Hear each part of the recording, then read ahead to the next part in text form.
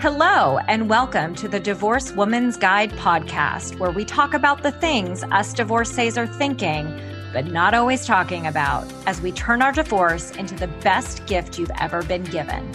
And I do so with a little bit of sass and a whole lot of class.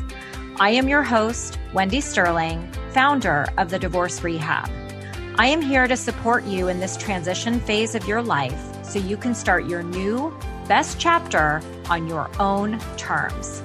After all, that's what I did after my own divorce. And now it is my mission to change the conversation around divorce and help you see why your divorce, like mine, was the best gift you ever received. Hello, everybody, and welcome to another episode of the Divorced Women's Guide podcast. How are you doing today?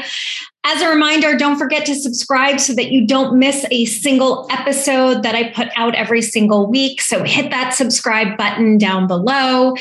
And I am really looking forward actually to today's topic because it's something that I get asked all the time, or something that I'm always coaching my clients on, and that has to do with co-parenting. And what I want to share with you guys today are 5 ways that, regardless of where it is that you are in your co-parenting relationship with your soon-to-be ex-spouse or your ex-spouse, I'm going to share 5 ways that you can always get yourself back on track and create the co-parenting dynamic that works for you. So my first tip for all of you guys, and you're definitely going to want to re-listen to this to write them down in case you're in a place where you can't use a pen and paper, is number 1 is to always put your kids first. And what I mean by that is a little bit different than maybe some of the things that you've heard other people say, which is when I say to put your kids first, it's not just about putting your kids in the center of your decision-making. It's also remembering that if your kids were standing next to you, or if they were to get a hold of your phone and hear a voicemail that you left their other parent, what would happen if they heard you say things from a place of anger or bitterness? So I always say that when you put your kids first, it essentially means that you're always communicating with your co-parent in a way where if your kids were to ever get a hold of that, of that voicemail or to see that email, that you would have no shame or embarrassment around how it was that you were communicating with them. So always come from that lens when I say put your kids first. Tip number 2, okay? Again, I used to do this. All of my clients go through this as well. And I'm sure each of you listening is going, yeah, I do this too, which is we always think that one more email or one more tip that we can share with them, and they'll show up differently next time. I'm going to get them to change. They're going to be different. Truth bomb, guys, they are never going to change.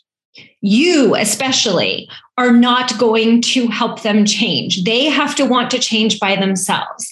And when we are constantly in the mindset of trying to get them to be somebody they never were, somebody they never will be, what we're doing is we're focusing on all the things that we don't have control over instead of focusing on the things that we do have control over. And that is how you show up, what it is that you say, how it is that you think, what it is that you hear them say. So stop thinking that your co-parent is going to show up any differently than how they have the entire time you guys were together in their relationship. Okay. Number 3, I am the queen of this, and I call it the B word. Okay. Tip number 3 is create boundaries. It is so important when you are shifting out of a marriage dynamic and into a co-parenting relationship that you create new boundaries based on your role as mom or dad instead of coming in as ex-wife or ex-husband. So when I say set boundaries, that means establishing what works for you and what doesn't work for you and communicating it in a respectful, kind way that also shares that you mean business, right? Firm yet flexible. And setting boundaries are rules and guidelines. You know, one of the first boundaries that I set with my now ex-husband was, please do not drive on my driveway when you drop the kids off. It makes me uncomfortable. So can you please let them off at the end of the driveway? Or it can be a boundary of, I would like my key back to my house, or you change your locks. It could also be if your co-parent has a habit of walking into the house, you can stop them at the door and say, I don't feel comfortable with you being in my home. So set boundaries that work for you. And if you guys need support in that, I am a boundary setting badass, and I have a course all about it. So don't hesitate to reach out if that is something that you need support on. We all do. I came out of my marriage realizing I didn't have a single boundary, and now I'm the queen of it. Number 4 tip, you guys, is that co-parenting is a constant dance. It is never over. Sometimes the dance may go fast. Sometimes it may go slow. Sometimes you may take a break and sit down, but it is always on. When you share kids, you guys, your relationship is forever. That is just the reality. And so what I always say is that it's kind of like the boundaries thing, right? You got to be flexible in the dance, right? And sometimes you take the lead, sometimes they take the lead, but at the end of the day, it's important that you make sure that you don't compromise your values, compromise your individuality as you guys are navigating a co-parenting relationship. And finally, tip number 5, you guys. Oh, this is a big one. Less is more when it comes to communication. How many times do you guys go into explanation? How many times does your ex share information that you're just like, TMI, dude, TMI? I've had a few of those situations where I don't even entertain the extra commentary. I just respond based on, how does this relate to my children? How does this impact my kids? Because when you start getting into explanations, or you start showing that you care about the details that they're sharing with you, then you're shifting your relationship into a place where you may not be ready. And that's not to say that at some point in time, you're going to get to a place where you guys can have a friendship. And that's what I hope for everybody at some point. But less is more in the beginning. Keep it focused on your kids, and make sure that you are not taking the bait. If they choose to share more, just answer the question or respond based on how it impacts your kids.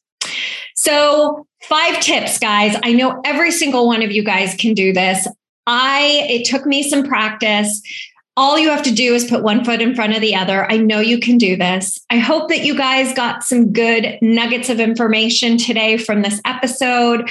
I love sharing all of my tips with you guys. It's always information that I wish that I had. So may you start your day or finish your day with some new wisdom that you didn't have before.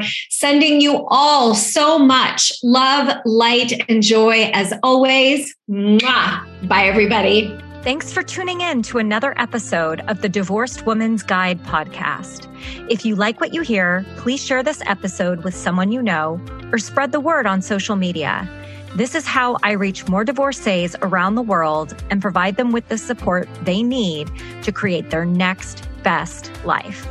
And I would also love to continue the conversation with you. So please friend me on Facebook, join my private Facebook group, The Divorce Rehab, and follow me on Instagram at Divorce Rehab with Wendy. I'll see you next time.